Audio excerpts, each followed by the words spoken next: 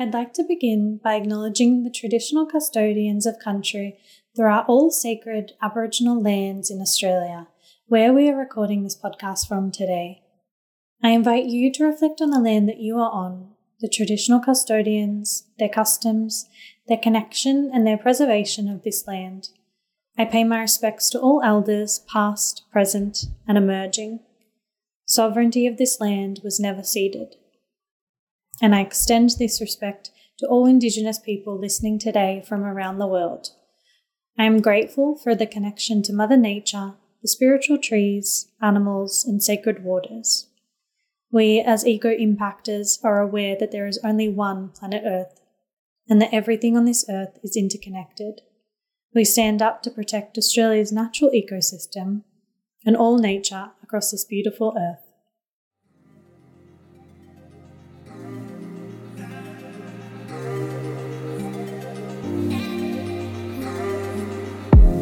Welcome back to Eco Impactors, a podcast brought to you by Orangutan Alliance. My name is Blaine Edwards, and on this podcast we talk with eco-innovators, thought leaders, and change makers who are impacting our planet for the better.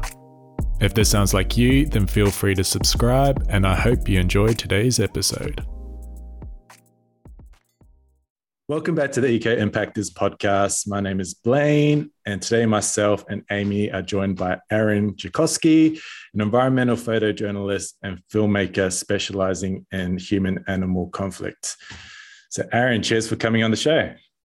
Thanks for having me, Blaine and Amy. No worries at all. So there's a few questions to kind of get stuck into for this podcast. Been following you for a while now, so it's kind of looking forward to asking you a few questions. But to get us started, can you please tell the podcast a bit about who you are, what you do, and maybe a bit about how you kind of got into this space as well? Yeah, of course. Well, I think you summarized it quite nicely there. I'm primarily an environmental photojournalist and filmmaker, covering all the fun areas such as wildlife crime, exotic pet trade, deforestation, wildlife tourism. So really kind of exploring mankind's complex relationship with wildlife. I've been doing this now for nearly 15 years. I used to kind of work in the corporate world, and then I had a modeling agency in London in my mid-20s, but then, very kind of unhappy with the lifestyle and the person I was becoming, and decided to try and head off into the wild and sort of emulate my hero, David Attenborough. So I went and did a wildlife filmmaking course in South Africa. And originally the goal was to kind of showcase the beauty of the natural world, much like Attenborough did, particularly in his early days. But then when I got out there and I started kind of investigating and digging under the surface, I found that things weren't kind of quite as they seemed in those BBC documentaries. And everywhere we turn, wildlife is being hammered from all angles because of the impact of mankind's activities. So what I learned was that we are in the midst of a sixth mass extinction event. Every year, thousands of species are becoming extinct.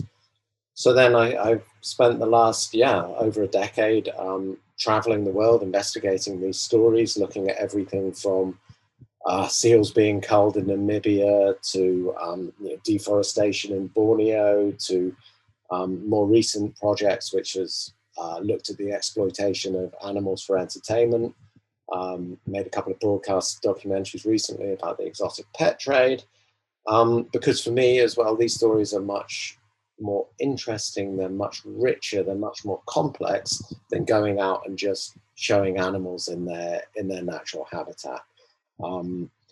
It's also, I think these stories are much more important because of some of the threats that these animals are facing. And you're currently contemplating a world without great white sharks, without manta rays, without elephants or lions. So really, I think as photographers, we all have an opportunity to use our skills for the good of the planet. Is it interesting that you were inspired by David Attenborough? You kind of wanted to go into the space and kind of showcase the beauty. And it's quite interesting that that was your original intention. And then the niche that you're in at the moment is kind of the you're showcasing not the beauty, but the kind of the other side of things, maybe the darker aspects to, the natural world in terms of how we have influenced it. And I think that contrast between the beautiful David Attenborough doco is really good. They inspire people, but that kind of needs to be contrasted with the other side of things, which does exist and needs to be showcased as well.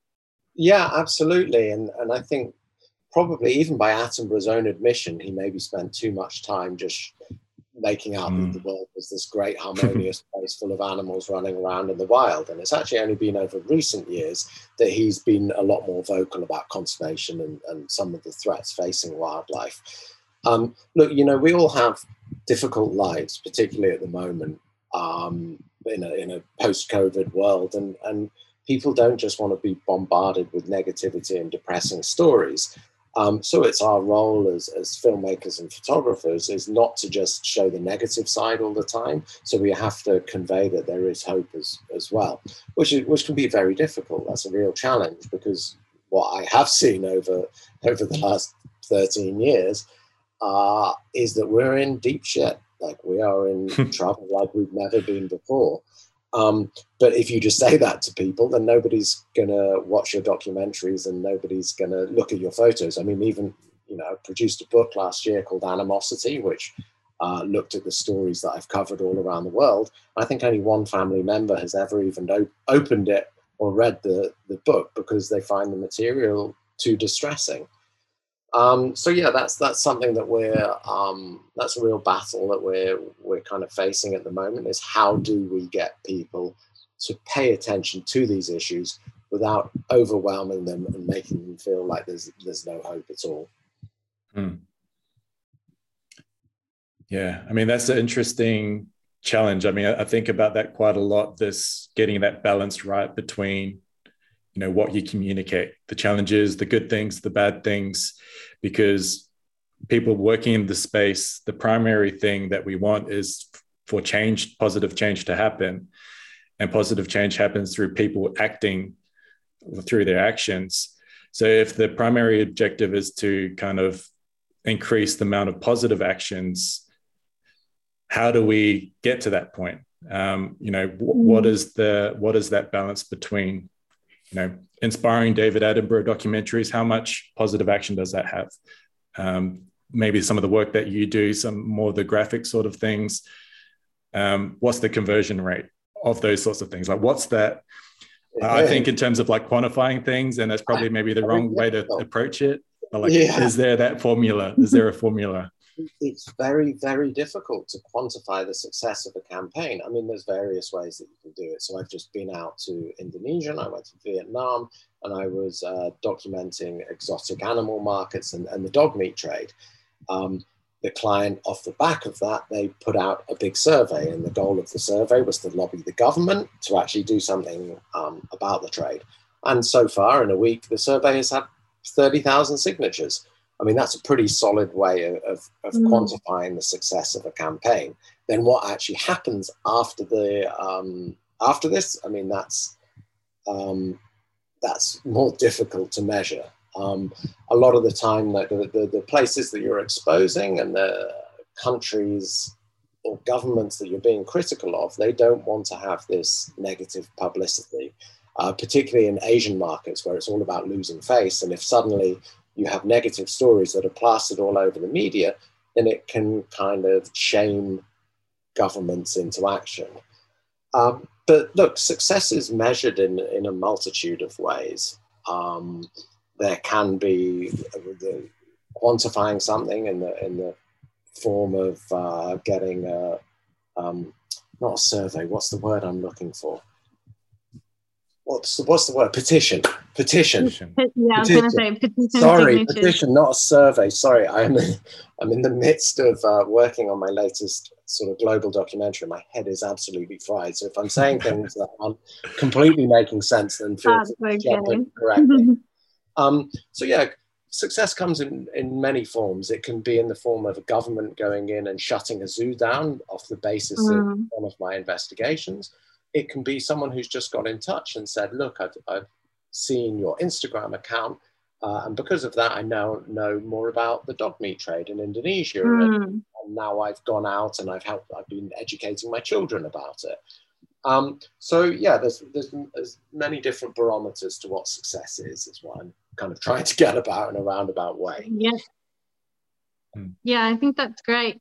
There is such a balance as well, and it's hard to find, but I think every kind of educator in this area, in the field of animal welfare, has their role as well. And, you know, you need that kind of versatility to show different faces in this huge market. Yeah, well, sorry, I don't mean to butt in, but what I kind of always try and say to people is, like, not everyone wants to do what I'm doing or has the resources to go out and be out there on the kind of front line. But we all have an opportunity to make the world a better place for animals, whether you're just reading more about it, or you're going and you're sharing stories on social media, or you're donating to reputable NGOs.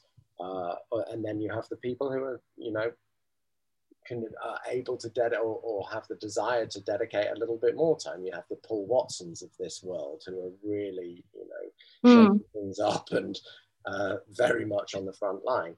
So look, but just by people listening to this now, by listening to this podcast, they're doing their part, and I hope that people will come away with more knowledge about conservation because of this. Yeah, education is definitely key, and awareness in this space. Yeah. Whether you're an educator, or whether you're a scientist or a photographer or a parent, really kind of there's no excuses for not educating people about the plight facing animals at the moment. Very true. And I'd love to know, because you've worked on so many different projects, from Thailand's wildlife tourism industry to the incredible Eyes of the Orangutan documentary, and the dog meat trade and the exotic pet trade. There's so many projects that you've worked on. Do you have a most passionate or loved project? They're not the most positive projects, but do you have a most passionate one? The most passionate one is the one I'm always currently working on, because when you work on these projects, you throw yourself in wholeheartedly and you completely immerse yourself in it. And I've gone to work on stories or subjects or species that I knew absolutely nothing about. And then by the end of it, you become this, you know, crazy advocate for this particular animal or subject, because you now, I wouldn't say you become an expert about it, but you become informed on the matter. And it's only when you become informed or educated that you genuinely are able to care or have that empathy for your subject. So I did a story about the tortoise mafia in Madagascar, about how armed gangs of poachers are going into villages and then raiding them of tortoises and then exporting them around the world for the exotic pet trade. And of course, I knew nothing about this story before going in there. But then after a few weeks in Madagascar, suddenly, you know, I was in love with this animal, and I was genuinely passionate about the plight of tortoises in Madagascar. So really, yeah, it really depends, and you have to have that ability in this line of work. Once you've finished on a project, you kind of have to clear yourself mentally of it, because then you have to immerse yourself in the next one, and you can't be doing that wholeheartedly if you still have sort of remnants of X projects rattling around in your brain. So yeah, in answer to your question, the one I'm most passionate about is the one I'm currently when you said the most present one, when you were just talking about the importance of understanding something, that just made me think of a Jane Goodall quote, which I've just brought up, so I'll just quickly say it. Only if we understand can we care. Only if we care, we will help. Only if we help, we shall be saved. So it's kind of like this, there's this sequence of things that need to happen in order to get the outcome that we all want. So the saving or the protection of the environment. When you kind of go back to the first step that kind of instigated that process, it's the sense of like understanding. So what can we do? What content can we consume? What experiences can we have to kind of develop this understanding of the natural world? And that's kind of the first step. and these other positive things that we're trying to get to kind of happen as a byproduct of that. Right. Sorry, I had a question going back to, there's different ways to kind of measure the success of a campaign or a project. Do you have like a, for the work that you do, is there like a particular outcome that you try and have through your work? Is there like like how do you measure the success of your projects? I think that's normally defined at the start of the project, so it really depends on a lot of it, because these are most of their client led. So it depends. The NGO might approach us and say, what we want to do is we want to educate. We don't just want to be preaching to the converted here with this documentary. We want to be reaching new audiences, because there's nothing more frustrating as well than just making films for conservationists. So yeah, it really, again, it's very much on a project by project basis. Yeah, it could be, reaching new audiences. It could be getting 100,000 signatures on a petition. It could be to put pressure on the government to change legislation. So it's really on a project by project basis. Yeah. Case by case. That makes sense. Yeah. Mm. I suppose a follow-up question to that one is looking towards solutions, but first of all, the problems. What do you think the main problems are? And where are the gaps in the solutions that are coming on board now in the world, just in general, or if you wanted to focus on a specific project? Well, maybe I think we could talk about wildlife tourism here, because that's the project that I've just been working on, and that's related to Eyes of the Orangutan. So what are the problems with wildlife tourism? Well, first of all, the industry exists because people want to have close encounters with wildlife. They want to be able to see an orangutan in person, but they don't have the money or the will to travel to the jungles of Indonesia or Malaysia. So what do we do about that? So over recent years, we have seen the explosion in the zoo industry. But the problem is that most of these places, they are not, they don't have sufficient resources to be able to care for the animals properly. They don't have enough veterinary care. They don't have enough land to ensure that the animals have enough space in their enclosures. They don't feed them the correct diets. They overfeed them or they underfeed them. A lot of the time with orangutans, you will see in wildlife tourism attractions, they're obese because they're being overfed and they don't have enough room to move around. They also, they get incredibly depressed. An orangutan, as you guys of course know, is 97% DNA shared with humans. They're one of the most intelligent animals on the planet. So they need stimulation. But in a wildlife tourism attraction, they don't have that. They don't have trees to climb. They don't have, any of the necessary tools in order to enrich their lives at a wildlife tourism attraction, and they just sit around being essentially human playthings. So the wildlife tourism industry is fraught with problems, and we could dedicate an entire podcast to this issue. Many of the places, they say that they are centers for education and scientific research and conservation. But I can tell you that 99.9% of people who go to a zoo, they don't learn anything at all. Also, a lot of the animals that are kept in zoos and are involved in breeding programs, they're not even endangered. So this is just essentially a way of them greenwashing the work that they're doing. Most wildlife tourism attractions and zoos, they're not about education. They're exploitative money-making machines. And that was something that I didn't know necessarily before embarking on this mission maybe 4 or 5 years ago, which has taken me around the world. I've visited probably 50 to 100 zoos. And yes, some are better than others, but overall, I think that zoos are definitely not a good thing for the species. They're not a good thing for individual animals. and they don't contribute anything at all. Interesting. The wildlife tourism is a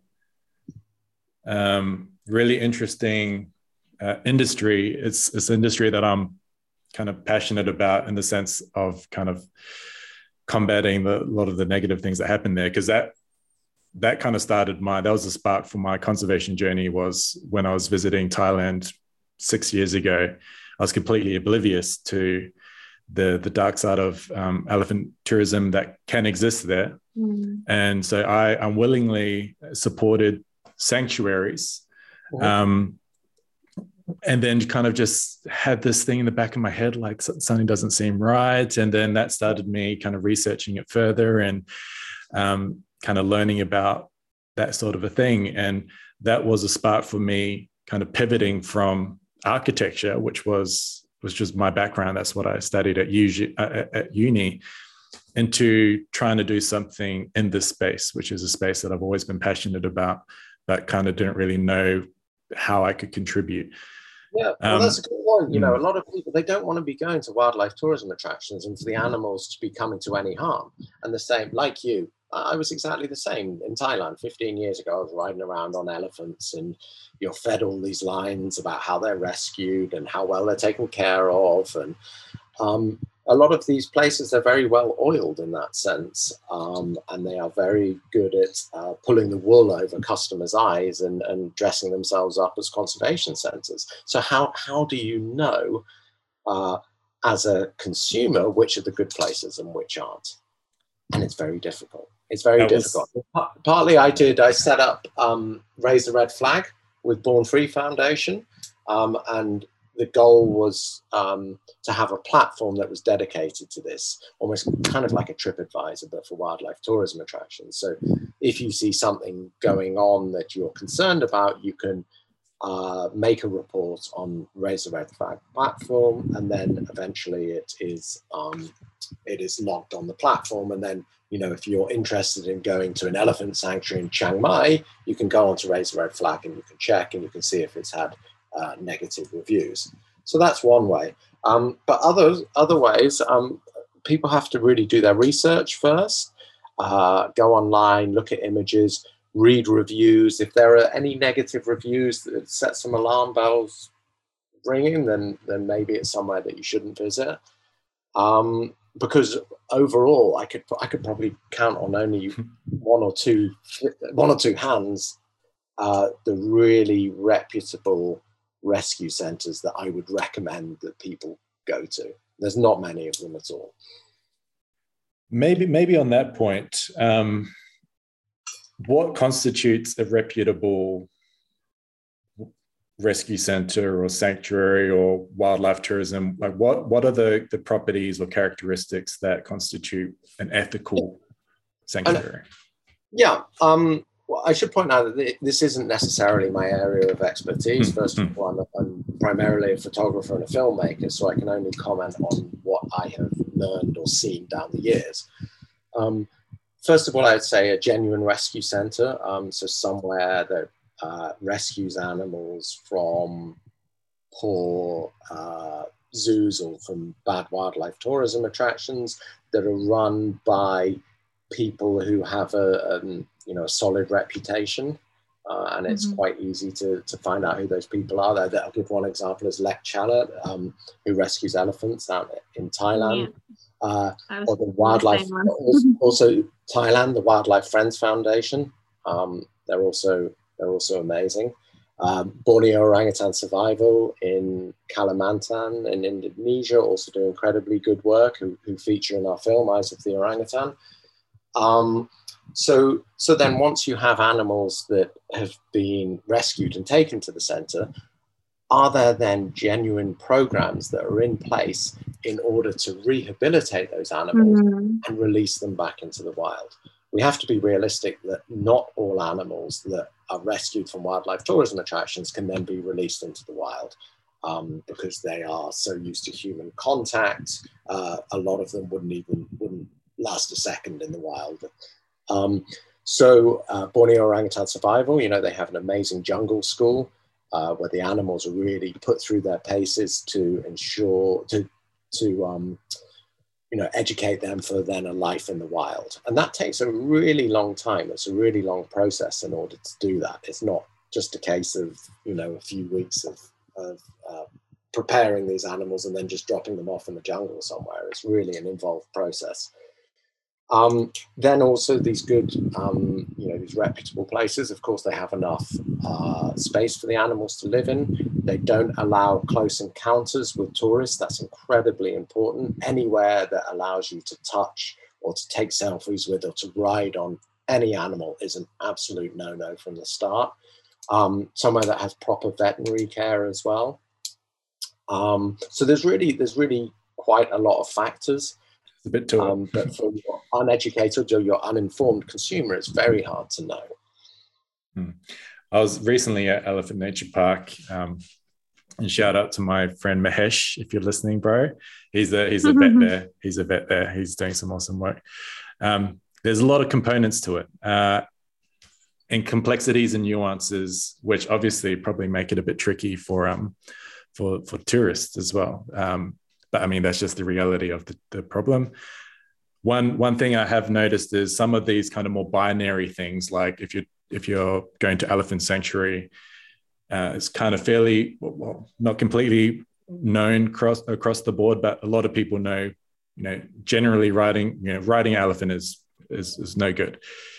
But then if you go to some of these places, going back to the greenwashing thing, a lot of people then use that for marketing purposes. So there's a lot of people, sanctuaries that claim, they don't, on their pamphlets and on their websites, they're no riding.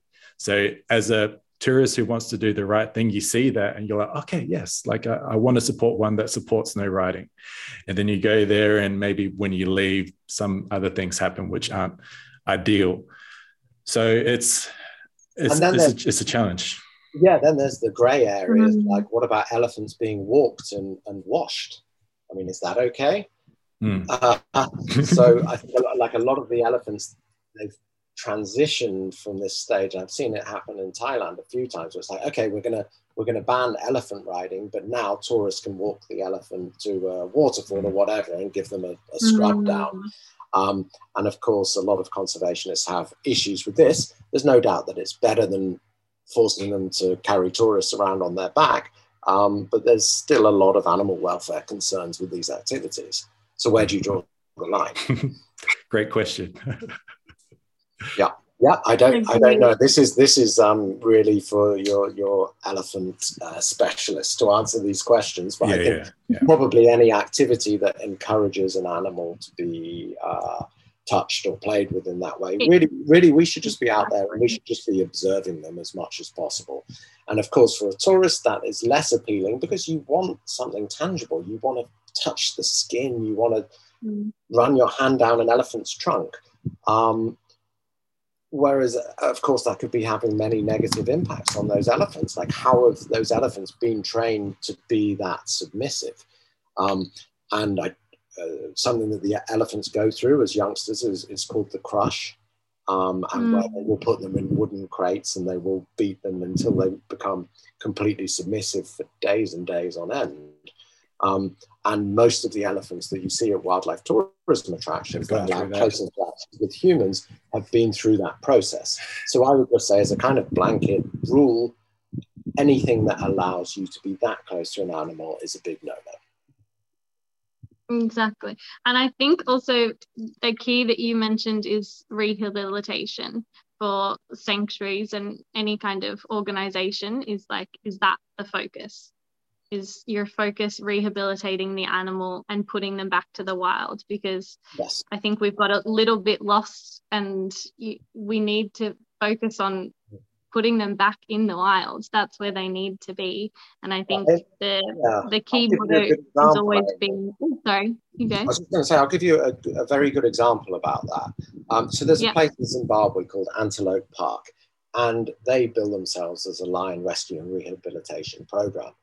And they have this incredibly slick marketing team. You go there and you visit, and it's very Stepford Wives. It's all very manicured, and you have lots of young volunteers walking around who are paying thousands of per month to go there and walk with the lions and in this volunteer program.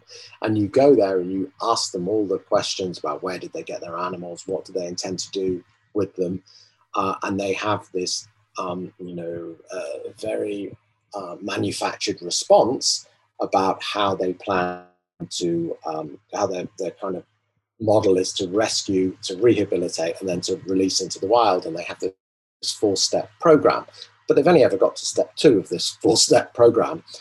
And actually, because rehabilitating a lion and then releasing it into the wild is a huge job that takes massive resources, a lot of money and expertise, and isn't easy to do at all. So yeah, if you go there and you were to visit a tourist and you would see this animals that supposedly look healthy, and you would see this very kind of manicured production, then you would think it was a good thing for conservation. But I can tell you, if you do a little bit of poking behind the scenes, that the Antelope Park and many other establishments that operate in the same way are actually doing incredibly shady things behind the scenes. And I love how you said then, well, I don't love it, but I think it's key that they've had the 4 steps and they've only managed to get to number 2. Yeah. And I think that happens a lot in wildlife tourism as well. Yeah, absolutely. And then you have a lot of these places, I'm not going to point fingers at anyone specifically, but they're also involved in the illegal wildlife trade. And there's a lot of money to be made from this industry. So where are the animals coming from? Lots of animals will get stolen from the wild.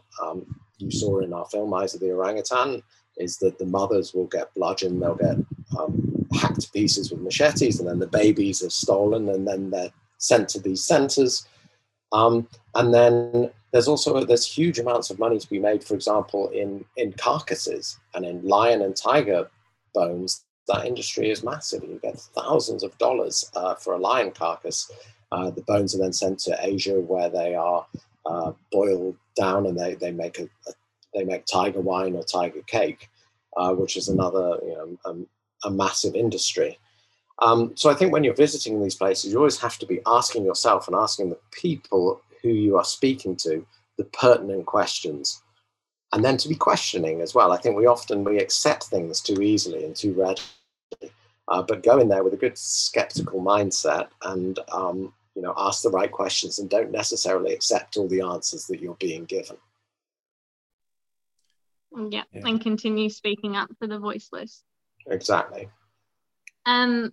So with all these issues, how hopeful are you that we as humans can make positive change for animals and biodiversity? Well, there was me at the start saying that we have to have a sense of hope. Otherwise, what's the point? Why do we carry on? You go through periods where you feel utterly hopeless and you think we're all doomed and wildlife is screwed and you're just going to throw in the towel. But that's not going to do any good for anyone. And for all of the negativity that we've touched upon during this chat, there are people who are out there who are dedicating their lives to conservation. And there are people who are really making an impact in the world, and without them, we really are doomed. So look, I do feel hopeful. There's lots of NGOs. There's lots of scientific research programs. There's lots of educators who have now really thrown the focus on animals. And that's been a real paradigm shift over recent years, that now conservation is at the forefront of people's minds in a way that it never was before. Because we are at this tipping point, we are at a critical point in humanity that if we don't do something now, we are, we're in the midst of a biodiversity crisis, but we're going to get to a point of no return.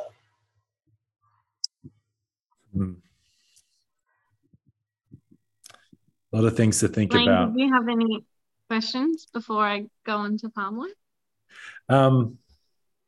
No, I think I'll marinate on a few things and I'll ask a couple of questions after. Yeah. I can see your mind ticking over.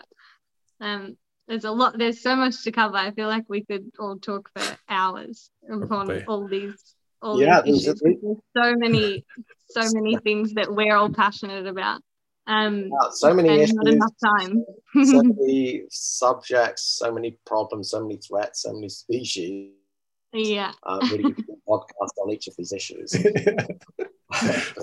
Only so much time in the day, and we don't want to drive everyone to Valium and alcohol by making things too doom and gloom. Yeah. Let's move back to my favorite animal now, orangutans. Why I work for a palm oil free certification body. So at Orangutan Alliance, we certify companies, brands and products like food and cosmetics that are palm oil free and derivative free, because that's what we believe is an important role in tackling unsustainable palm oil, and as well as encouraging the development of alternatives to palm oil. In your opinion and through your experience, what do you believe is the key to addressing the palm oil crisis? I think there's a number of ways of doing that. First of all, as you well know, palm oil isn't necessary in a lot of these products. So I think that there are alternatives, or we just don't use them at all. But if you go onto the streets of Borneo or Indonesia, and you will just see everything is sodden with palm oil. Everything is cooked in 3 gallons of this stuff, and people don't necessarily know the impact that this is having on the environment. Of course, there's the role of education. I know it's always a bit wishy-washy to say, well, we need to educate people, but there needs to be more focused education programs, particularly within kind of local communities as well, so people understand the impact that the industry is having. But the huge problem with palm oil is that it's too good as a crop. It's too efficient. It's too versatile. And that's something that we are really up against. And we need to come up with alternatives to palm oil. And until we do, we're facing really an uphill battle. So yeah, I mean, I think the work that you guys are doing is integral. It's hugely important to helping educate people. But yeah, it's a big problem. And again, I don't want to speak out of turn because this really isn't my area of expertise. I'm just commenting on what I have seen. And you would have seen a lot of palm oil plantations along the journey, I can imagine. I think everyone knows that the memory, if you have been there, when you fly over, say, Indonesia or Borneo, and you just see everywhere fields of palm oil plantations where there was before that pristine, amazing jungle and biodiverse life, and now it's just nothing. We also have to remember that, like, look at most of England was covered in beautiful forests before it was all chopped down for crops. So all over the world, deforestation is a massive problem. It's just the issue is with palm oil that you are replacing the habitat of particularly biodiverse, biologically rich areas with a monoculture, and that's essentially the issue. Yeah, with palm oil. And it's just the one crop. Yeah, where exactly. we need to diversify. Yeah, exactly. It's the one crop where a lot of wildlife fares very poorly in these plantations. Some of them fare too well, like elephants. That's why so many elephants ended up being killed in Borneo, is because they actually survive very well in palm oil plantations, and they can destroy an entire crop in a few days. So that's why they're ending up being shot or poisoned in these plantations. So it's a very complex, a very difficult issue. There is a role, I believe, for palm oil, and efforts are underway to try and do it in a more sustainable manner. Some people will say that there's no such thing as sustainable palm oil. But I take more of a pragmatic view that it's not going anywhere. It's here to stay because it's, as I touched upon, it's too good a crop. So therefore we have to work with, the government, we have to work with local wildlife enforcement agencies to ensure that we have as little impact on wildlife as humanly possible, and we mitigate some of the challenges that we're currently facing. Interesting. I think you said the word complex a few times when referencing these problems, and I think that's kind of a word we all need to wrap our head around, because complex problems require, maybe on paper they seem like simple solutions, but like in practice, the implementation of it will be kind of complex and nuanced, and that just needs to be considered, because it is. Yeah. It's not an easy fix. You don't just want to be saying to people, no, you can't do this. You can't be it's more than that. The palm oil industry. You can't eat dogs. You can't be killing sharks, because that's not realistic. And it's not right either. And that's something that I'm constantly battling with the stories that I'm putting out there. And you get a lot of people who there's just pure vitriol saying, how can these people be doing this? How can they be killing dogs? How can they be cutting down rainforests? But I can tell you that if you are hungry and you live in an area where there's thousands of stray dogs running around, and your family and have been eating dogs for generations, who are we to go in there and say, no, this is terrible, you shouldn't be doing this? And yeah, same with the shark finning industry. I made a film about the shark finning industry in Mozambique, and conservationists who are going in there and saying, why are you killing sharks, and blaming the local fishermen. But if you're a local fisherman and you get $200 for a large shark, which is the equivalent of 3 months' wages, and it can help feed your entire family, you would do exactly the same thing. So yeah, we always have to approach these stories from a journalistic perspective, where you are getting there's two sides to every story always. It's not just black and white, many shades of gray in between. Yeah, a big sprinkling of empathy is required in all these sorts of things. And by that, I mean kind of putting yourself in, when you're looking at a challenge, and maybe on the surface, it may seem easy to criticize someone for doing a particular thing. Just try and put yourself in their shoes. And usually there is actually some reasoning behind why they do what they do. And that's important to understand if you're actually going to address the root problem. Like, I mean, my girlfriend's a psychologist, and one thing we talk about is, Maslow's hierarchy of needs. And at the bottom of that is, survival, the physical needs. And at the top of the pyramid, you have kind of self-actualization, kind of like optimizing your life. And if you're living at the bottom of the pyramid, kind of all you're concerned about is kind of surviving and then feeding your family. And me living where I'm living, I don't have to worry about that at all. So it's harder for me to relate to people that kind of, that's their day to day. And I think we just have to acknowledge that everyone's different. Everyone has their own situation, unique situation. And don't be so quick to criticize, because actually that's not very helpful. We need to kind of practice a bit of empathy. Yeah, stop being a keyboard warrior. Get out there, go meet people, go and see these communities. You go, these aren't like, again, I keep going back to this dog meat trade job in Indonesia and Vietnam, because it was the most recent one I worked on. But you go and the people were incredibly nice. They were very welcoming. And they said, like, why can't we eat dog in the same way that you guys eat pigs and cows and chickens? And we've been doing this forever. Who are you to tell us not to do it? And so then, from a campaign's perspective, it's about going in there and trying to kind of explain to people. Again, I'll head back to the shark meat example.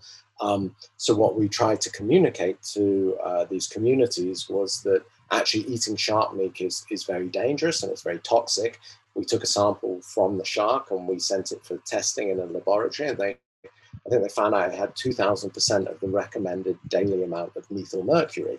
So by catching the sharks for the Southeast Asian market and consuming the meat, they were not just poisoning themselves, but they were poisoning their families. And it was that actually went and made the impact. That was what stopped them going out and catching sharks and eating the meat, because it directly impacted them. It has to directly impact you. Or, exactly. Yeah. Or why should you care? Yeah. It's that selfish gene sort of a thing. There's this, I always think about these things in terms of like the selfish gene that we have. Like if you're trying to convince someone to do something else, and they need to believe that that thing is beneficial for them in some way, or else it's not going to happen. Exactly. I remember a mate of mine saying, when I was working on the shark project, he was being a bit facetious, but he said, so what, if we lose sharks, then we've always got dolphins, does it really matter? And I know he was kind of only joking and trying to wind me up, but that is the mindset that we are battling against. Yeah. And it's literally like asking, how is protecting the planet going to benefit me as an individual, is the question, really. When for me, as a conservationist, as you both would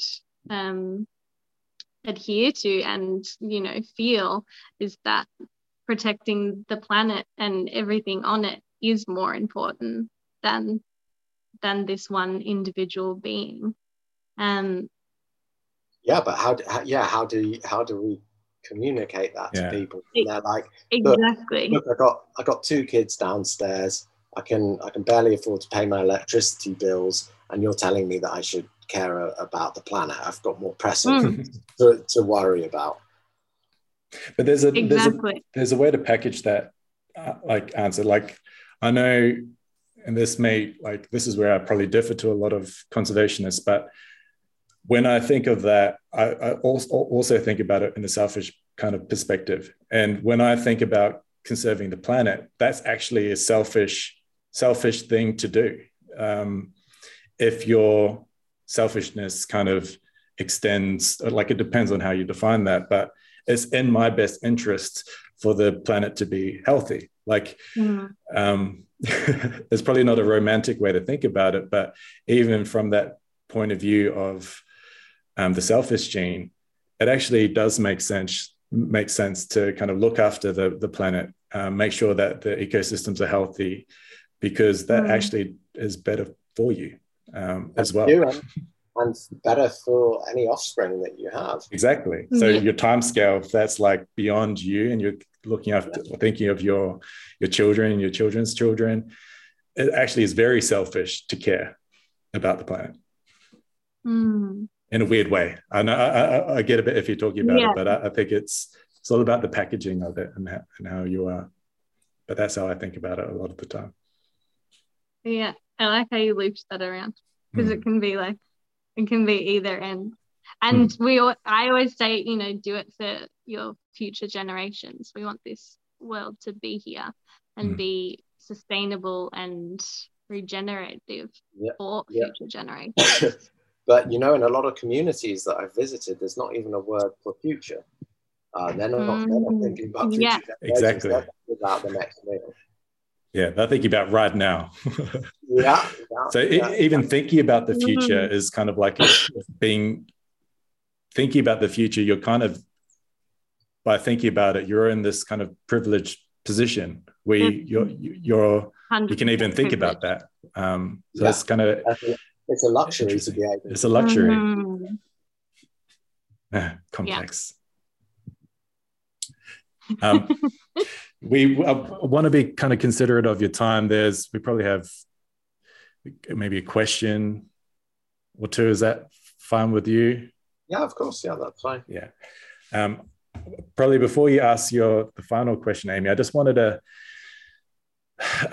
touch on maybe social media. I mean, so we talk about all these different things: exotic pet trade, wildlife trade, the dog meat trade, wildlife tourism. These are all kind of big issues, And one thing I find, I haven't been on Instagram really for a while now, but one thing I found when I was on there was like if I was posting something about chimpanzees or whatever, I'd type in the hashtag just to get a bit of inspo. And the images that pop up are not of chimpanzees in the wild, chimpanzees dressed up in human clothing, riding a skateboard. Obviously, this is not new to you. But what role does social media play in terms of influencing these sorts of negative things that currently exist within the kind of human animal domain? Like, what role does that play?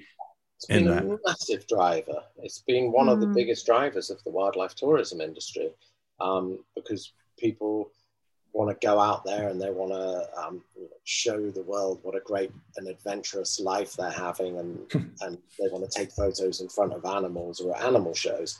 And they've actually done studies, and the studies show that when people are visiting these wildlife tourism attractions, they do have animal welfare concerns. So they're watching, the chimpanzee on a skateboard, and they're thinking, oh, like, is this really a good thing? And I wonder where they got the animal from or how it's trained. And then the other part of their brain is thinking, well, I'm just going to take a photograph of myself with that chimpanzee, and won't it look great on social media? And they're doing this kind of balancing act in their mind. And then 99 times out of 100, the social media post, the selfish gene, wins. So it's been a massive driver behind the wildlife tourism industry, and not enough is being done about it.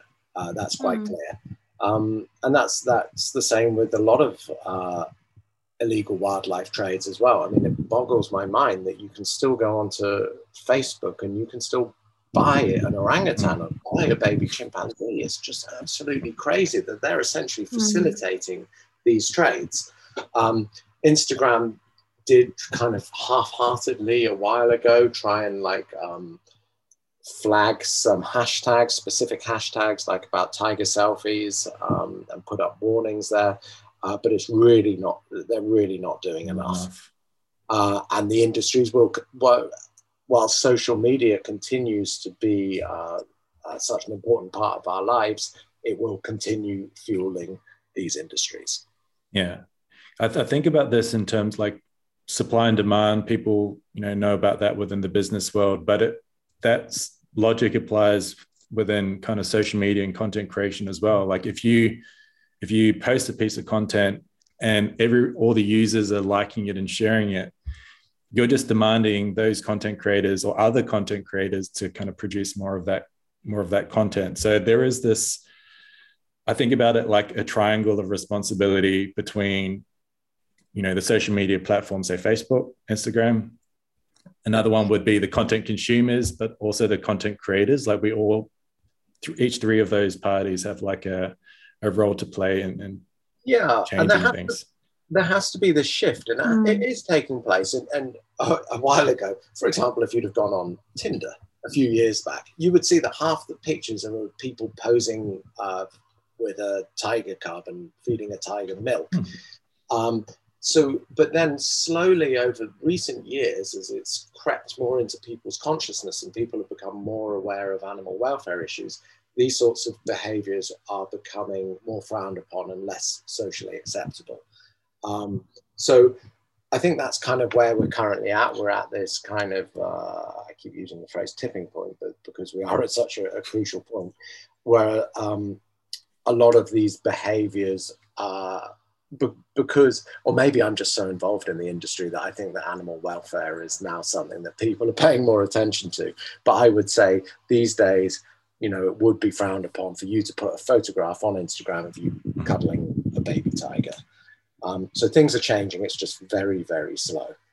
And elephant riding, if your average person was to put a photograph up of riding on an elephant, would there be people who are commenting and saying, look, this is something that you need to think about? I don't know. I don't know is the answer, but certainly from my perspective and the work that I've been doing, it seems like there is more awareness now. Yeah, I think, definitely there's more awareness and the mentality is shifting for sure, I think. And they're shifting in the right direction. Yeah. And I think with social media, it can be used and utilized for good in that way.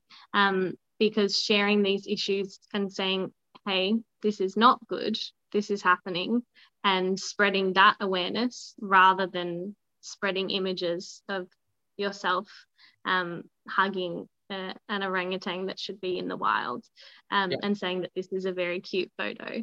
Yeah, there was a great scene. It can be good.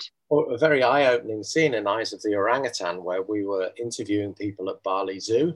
And at Bali Zoo, they have this breakfast with the orangutans experience where they take these orangutans out and stick them on platforms whilst everyone's having this very lavish buffet.